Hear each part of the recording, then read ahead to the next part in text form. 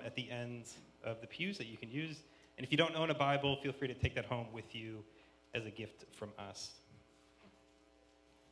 So it's Luke chapter 7, verses 1 to 10. After he had finished all his sayings in the hearing of the people, he entered Capernaum. Now a centurion had a servant who was sick and at the point of death, who was highly valued by him. When the centurion heard about Jesus, he sent him to elders of the Jews, asking him to come and heal his servant.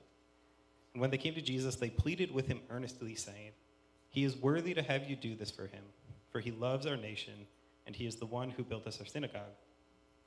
And Jesus went with them. When he was not far off from the house, the centurion sent friends, saying to him, "Lord, do not trouble yourself, for I am not worthy to have you come under my roof.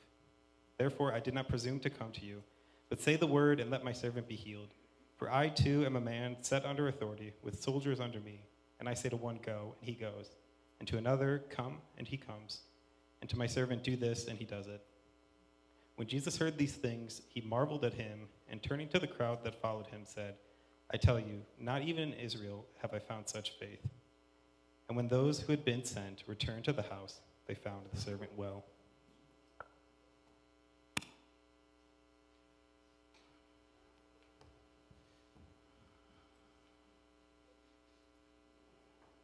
Thank you, Chat. Good morning, church. My name is Ronald Luna. Obviously, I'm not Matt, right? In case you didn't know. I'm the missions director here at the Well. Today's passage on Luke 7 is going to give us through a couple of things. It's going to make us examine ourselves in terms of who is Jesus and how do we define Jesus? What is our identity in Jesus? And then how does Jesus begin to transform the identity of three individuals in this passage? This week I was teaching one of my favorite classes. It's a class on the formation of identity during the colonial period of time in Latin America.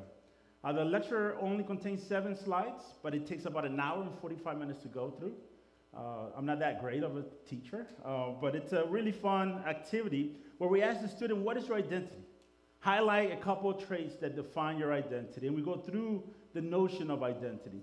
And some of those identities are really messy. Right? Some of those are, we're trying to define it. Some of those are ever evolving, ever changing. With the activity, one of the aspects of the activity is also we go around the room, about 25 students, and we start saying, look, you can pick one trait of your culture or your identity, but you cannot repeat it. In other words, if you say, I'm from Puerto Rico, you cannot use country of origin. So we go around 25 times, and you cannot repeat it. By the 24th, right, people are like scratching their heads. They can't think of any more identity markers. And that's where it gets a little bit challenging. But think about what it is your identity today. This morning, on a Sunday, February 4th, what is your identity? Take a couple of minutes or seconds to think about what defines your identity. If someone were to ask you this morning, what is your identity, how would you answer? I'm not going to make you do that, right? We're not in a class setting right now. But if I were, right, think about what would be the things that you will highlight. Think about the things that you will put out there first. What is your identity? And it's interesting that depending on the circumstances and depending where you are working or where you're moving, your identity can change, right? Depending on the environment that I am, I can select certain markers for myself, and I will have a slide on that very shortly. But I want you to think about how identity is defined. Identity is defined as conception of the self, a selection of physical, psychological, or emotional, or social, cultural attributes or a particular individual. Now, where it gets tricky is that identity you select, you also have to throw it out, and you have to say, this is what I think I am, and other people are going to respond to your identity. Some people might agree or disagree.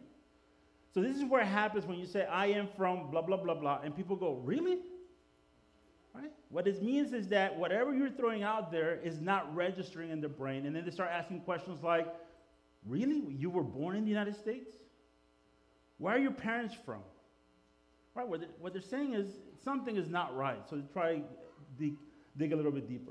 Now, identity is shaped by a whole bunch of things. It could be social, cultural, economic, political. It could be as moral or spiritual commitments.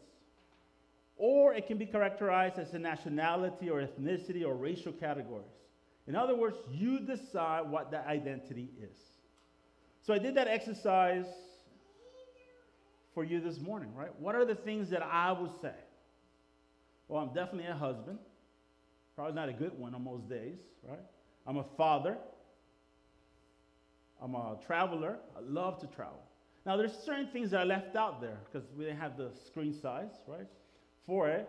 But I would have been like, I am the Michael Jordan, the Salvadorian Michael Jordan, right? You laugh, right? But your logic can testify to that later on, right? Or, I could have said I'm, renowned for knowing about pupusas, right? I am the expert on pupusas at this church, right?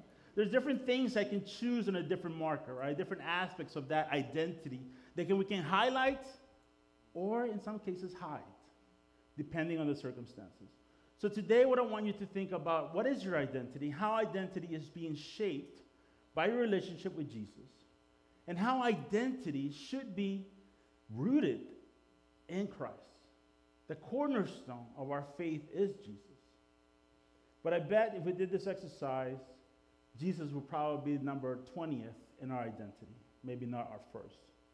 So let's get into the Bible verse, and we'll see three individuals this morning, and how do they relate to Jesus, but also what is their identity, and how that important begins to shape that relationship with them.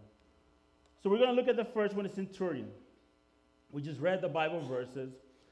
And when we began to divide up the preaching for this year, I jumped on it because there was a question mark on February 4th, and I was like, I need the time to prepare.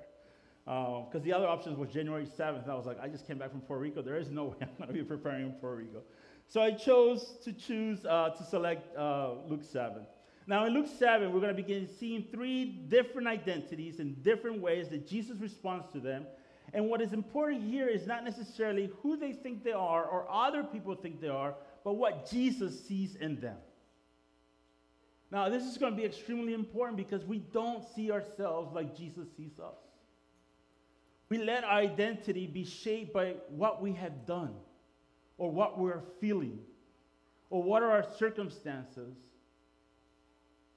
But this morning, I want you to begin to think about what that identity should look like when we're rooted in Jesus. Now, Luke decides, for whatever reason, not to put a name on the centurion. He omits the name. Why? Because the identity of the name is not important. What is important for us this morning is that Luke decides to highlight the title, the profession, the career of this soldier. Now, what is also interesting about this passage is that the centurion is not asking anything for himself. He's interceding for someone else. On verse 2, he says that he has a servant who is very sick and most likely would die. And this tells us something about the centurion as well, in terms of what he valued the most, and how he was advocating or was asking for people to advocate on his behalf in terms of Jesus.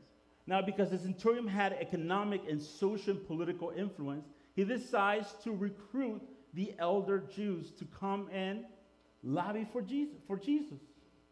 So look what it says in verse number 3. When the centurion heard about Jesus, he sent to him elders of the Jews, asking him to come and heal his servant. And when they came to Jesus, they pleaded with him earnestly, saying, "He is worthy to have you do this for him, for he loves our nation, and he is the one who built us our synagogue." Immediately we see how the elder Jews highlight what is important about the identity of the centurion. Not only is he influential, feared, powerful, a military person, but also the reason why they're advocating on behalf of him towards Jesus is because, quote unquote, he is worthy. His status, based upon the Jews, determined his worth. Jesus, you must save him.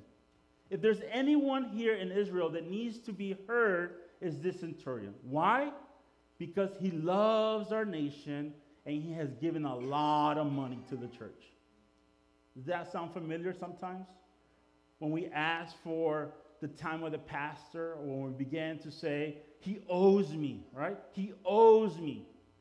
He needs to be available to me 24/7. Do you know what I have done for this church? But it's not the centurion that is doing that. It's other people that see the identity of the centurion as someone that is worthy. Now, but who is the centurion?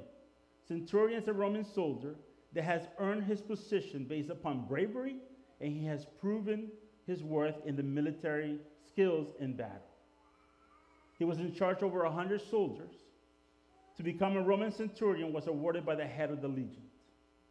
So this gentleman was a leader. He was wealthy. He was influential. But Jesus does not care about titles. He does not care about what we have done or what we can give. The other aspect that I'm interested in when we begin to look at this Bible verse is how the centurion sees himself. And we can see that in verses 7, 8, and 9. The centurion says, I'm not worthy for you, Jesus, to come to my house. I know as I have people underneath me, just say the word and my servant will be saved. Humility is a key trait of this centurion. He knew exactly where he stood in relationship to Jesus. And I think many of us don't realize what is our position with Jesus. Sometimes our gifts and our skills and our positions and our wealth, we feel that Jesus owes us something, that he needs to listen to us, that he needs to heal us, he needs to heal our mother from cancer or save our children from whatever it is that is going on with their child. And sometimes we're like the Jewish leaders, that we deem worth, who is worth of hearing the gospel. One of the things that breaks my heart when we're in the mission field is how Christians decide who's worthy to hear the gospel. We decide who is worthy to hear the gospel. We determine if it's too dangerous, we cannot go there. We need to have guarantees before we get on a plane to share the gospel. We need to know that we're safe before we go out and share the gospel. I've seen in so many cases where we have been limited, where our chances to preach the gospel because it's too poor, it's too rural, it's too ghetto, it's too whatever adjective you want to add there. We limit the opportunities where the gospel can penetrate based upon, quote unquote, our safety. I have heard conversations with Christians that said the Muslims should not have access to the gospel. They should not be saved. Think about our political situation right now. Think about how we describe those individuals that don't think like us, or don't have the same affiliations or political affiliations or the same values or whatever. We determine who has access to the gospel, who is worthy to be saved. I have heard from individuals close to my family, longtime Christians, longtime leaders, when we have said we're going to go to the MS-13 territories in El Salvador, and they say, let them die because they're cockroaches. They don't deserve to hear the gospel. Who is the gatekeeper of the gospel? Who is worthy to hear the gospel? And that's in essence what the elders are telling Jesus. He deserves for you to hear him out. He loves our nation. He has built our synagogues. Let him be saved. We get to verse number 7. We see and we read that the centurion is saying, therefore I did not presume for you, Jesus, to come to my house. Just say the word and let my servant be healed. Now, what's interesting about this passage is how Jesus responds to the centurion. And the word that he uses is that he was marveled at him. Would Jesus be marveled by our sense of entitlement? Would Jesus be marveled by our faith? Would Jesus be humble or be amazed by our humility? How we serve the orphans, the widows, the poor? We need to realize that Jesus is not attracted to titles. He's attracted to our heart. He's attracted to our humility and to understand that we need a Savior. And Jesus tells back the people that were there, I tell you, not even in Israel have I found such faith. It's the faith that activates the healing.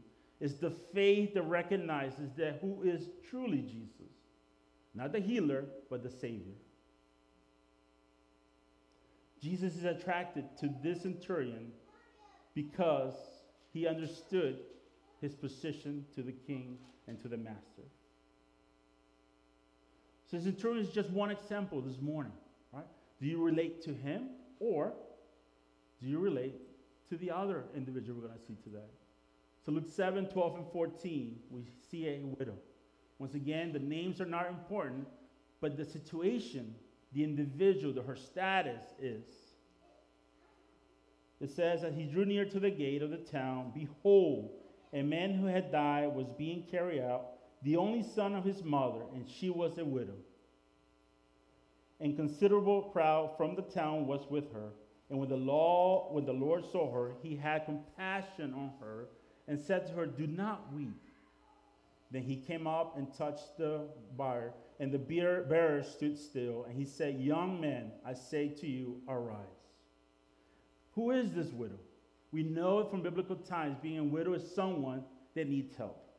Someone that is desolate, someone that is in pain, someone that is needy. And in this case, not only she's a widow, but she just lost her son. Now, we can add little details that are not necessarily in the Bible. Let's say that is the only son. Let's assume that he's not married, so therefore the descendants, the legacy is gone. The other thing that is interesting about this is that widow does not ask anything from Jesus. There is no relationship here where she sends someone to Jesus. It's Jesus seeing the situation. He saw, right?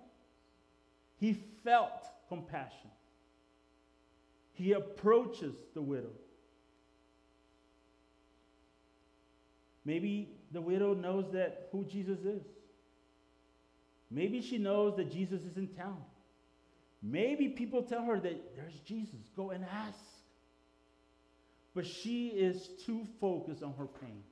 She's mourning the loss of her child. And I don't know what, in essence, you are feeling this morning. Maybe you can relate to the widow. Maybe you have pain in your heart. Maybe there's so much trouble in your life that you cannot see that Jesus is right there. One of the things I want you to take out of this sermon today is that Jesus sees you. Jesus knows you. Jesus understands you. Jesus has compassion for you. There's no words exchange. There is no sense of great faith. It was her status. It was her brokenness that attracted Jesus to her. And Jesus did the miracle. Maybe you relate more to the last individual we're going to see today. Maybe you can't relate to the suffering. Maybe you can't relate to the pain. Maybe you can't relate to the needy or being weeping or sorrow. But in Luke 7, 37, 39, there's another woman, no name. But what is highlighted over and over from verses 37 to the end is that this woman was a sinner. Not once, not twice, not 3 times, not 4 times, more than 5 times the word woman and sinner appear. Her identity is defined as someone that is sinning. If this man were a prophet, he would have known who and what sort of woman this is who's touching him, for she is a sinner. That is the focus. She's a sinner. We don't know what type of sinner. We can assume. What is interesting also is what Jesus does. Jesus doesn't cast her out, doesn't force her out, doesn't shun her, doesn't remove her from the house. He does the opposite. He uses her as an example and says, look at her deeds. Look at how she's weeping. She's recognizing that I am the Lord. Her tears are washing my feet. Her hair are drying my feet. Jesus takes the focus out of the sin and focus on the attitude of the woman. This individual that was broken. This individual that recognized that she needed a Savior, and Jesus was that Savior. Jesus doesn't care for our sinful status, whether you have sinned a little or a lot. He cares that you recognize, that you confess, and that you receive him as his Lord and Savior. And I think many of us can understand we're sinful. I think many of us can wrestle with our sinful nature, but it's to confess that we're sinners, to repent from being a sinner. Maybe that takes too much for some of us. Maybe you're sitting here with a lot of sin in your heart, in your thoughts, in your deeds. And maybe that is the obstacle that is preventing you from reaching God. But once again, Jesus is not interested in terms of how sinful you are. He wants individuals that can understand their brokenness, their sinfulness, the need for a Savior. Now, Jesus is many things for many of us, right? So if I had to ask you, who is Jesus? Who is Jesus? He's the prophet, the Messiah, the great teacher. That's what some of the words come out of Luke 7. But the focus is none of that. Luke 7 is telling us this morning that he can be our prophet, he can be our Messiah, he can be our healer, he can be our teacher, but most importantly, he is our Savior. That's what he wants us to recognize. Whether you're the centurion that doesn't need Jesus per se, or the widow that is too blind because she is filled of sorrow, or the woman that recognizes her sinful nature and is seeking forgiveness. And I think all of us at one time or another can recognize all three of those individuals in our lives. Growing up as a son pastor, it's very difficult to recognize our sins or admit that we're sinful, right? We have to live this perfect life and we cannot sin. And I remember many, many years ago, it was around 1999, the song Mercy Me came out. I can only imagine, right? We have heard it over and over. We can only imagine. So we received this tragic phone call from California. The whole family flies out. My mom's only sister had died very tragically. So the family flies out. And I remember, sitting in the pews, and the family's there. The body, I think, was there. I can't remember if it was or wasn't. And I remember just weeping and crying uncontrollably. Now, in parentheses, not even for my maternal grandmother, we're very close, I cried. Now, not that I'm, senseless or don't have a heart. It's just I knew that she was a great lady and she was being in heaven. So I didn't have to cry. I was like celebrating the fact that she had died. But in this particular evening, I was weeping and crying. I remember sitting like it was aisle 2 or 1. And my sister turns to me, she goes, "Be strong, we need to be strong for my mom." And I was like, leave me alone, right? I was just bawling and crying. And here's the thing, I was not crying for my aunt that died. I was crying because I had a secret sin that no one knew. And that particular moment, for whatever reason, it just all came out. Now, I didn't confess my sin in that particular moment, right? But the things that went in my mind at that particular moment is, how can I do that, right? Am I worthy of being, quote unquote, a Christian? Would God forgive me? And I just wept and wept and wept. And that is what this lady is doing. She is crying because she recognizes how broken she is. There's no ego. There is no sense of what will people say. She knew she was coming into the Pharisee's house and she was going to be shunned, she was going to be pointed out. She did not care. And this morning, before we take communion, right, Examine your heart. What are the things that are preventing you from confessing, repenting, accepting, recognizing Jesus as your Savior? What are the things that are creating obstacles and barriers for us to cry at the feet of Jesus and recognize that we are sinful? But by His grace and His mercy and His love, He's reaching out. He doesn't care our condition, doesn't care our status, doesn't care about our 401k, doesn't care about our dream, does not care about anything. He cares about the fact that you need a Savior.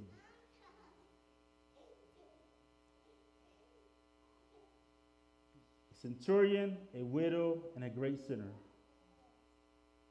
All of them have an identity.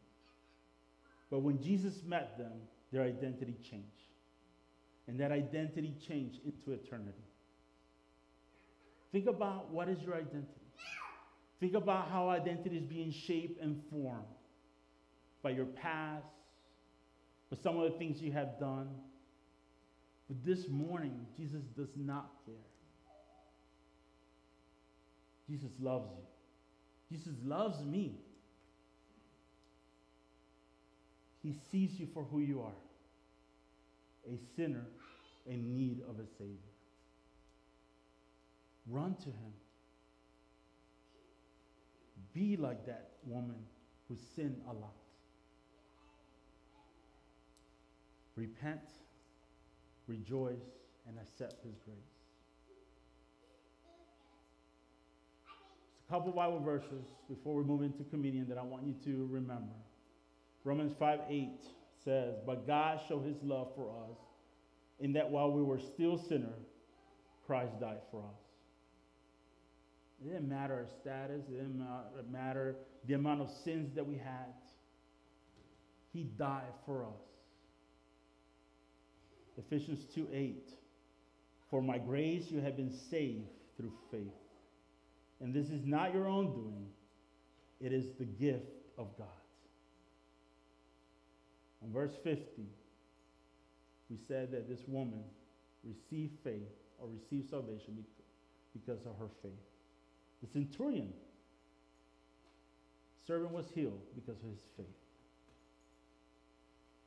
1 John 1:9, "If we confess our sins, He is faithful and just to forgive us of our sin and to cleanse us from all of our unrighteousness."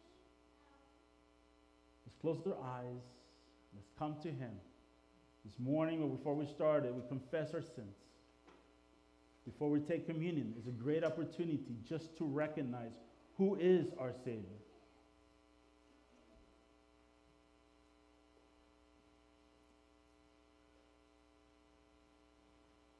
Father, we sit here, maybe with our brokenness,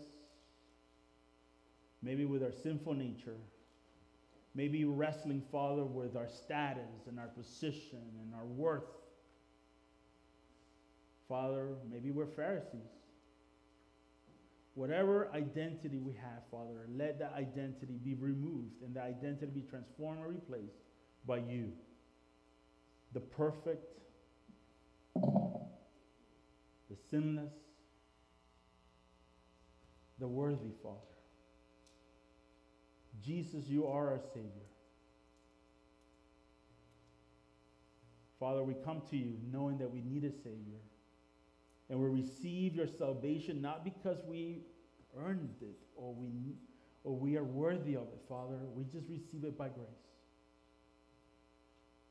Father, anyone that is here this morning that is wrestling, that feels unworthy, meet them this morning, Father. Like You met that widow, Father. You saw the brokenness. You saw the pain. She didn't say a word, and You ran to her, and You gave her compassion. You saw the faith of the centurion, so his servant was healed. You saw the brokenness and the humility of the sinful woman, and You forgave her sin because of her faith. Thank You, Lord, that we have free access to You without anyone standing in the way, Father, we can just claim your name above all names and receive your salvation by faith. In the name of Jesus I pray. Amen. Let's take communion and rejoice in the fact that our identity is shaped in Jesus, not our sinful nature, not on our status or title. Let's rejoice in him.